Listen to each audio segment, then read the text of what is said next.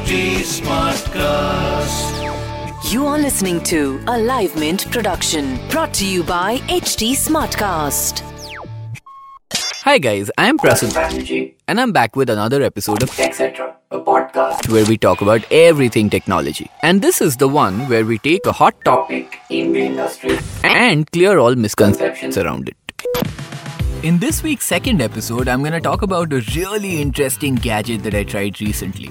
It's a foldable phone and it's actually one of the first to be sold in India. It's called the LG G8X ThinQ. What? Yeah, don't ask me about that name. And though it's a foldable phone, it does not have a foldable screen. Instead, it comes with a case which has a second screen and the whole thing folds like a book, or opens if you want to look at it that way. Both the screens are 6.4-inch OLED displays and they do look nice. You can also run two apps side by side on the different screens, or you could use the two screens together as one huge smartphone screen.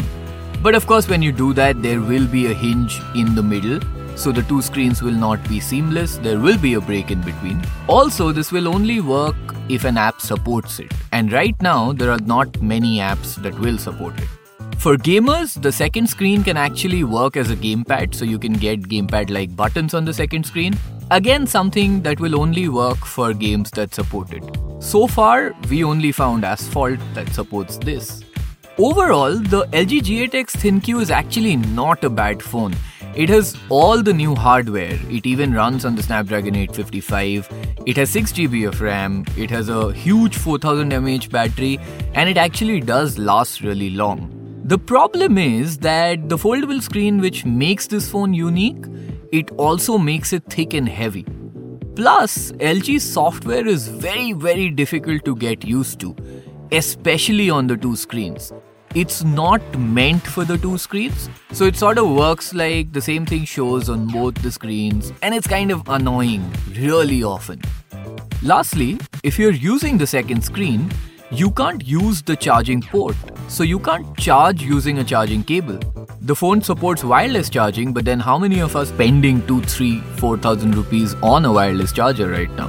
All things considered, the LG G8X is not a bad phone, but at rupees 49,999, it is not the best phone you can buy. Phones like the OnePlus 7 and the Galaxy S10e are faster, they have better cameras, and they're better in many other ways as well. So while LG gives you something really unique with a foldable screen, you have to ask yourself whether you really want a foldable screen. Right now, not many apps will support this, and though we all think this is the future, it's yet to be really proven.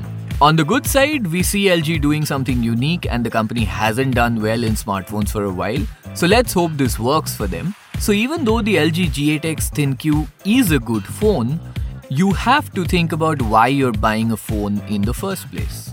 So that's it for this episode. What phone did you guys buy? Do you guys really want to buy a foldable phone? Write to me on Twitter or Instagram. You can find me at Undertecher. That's UNDERTECHER.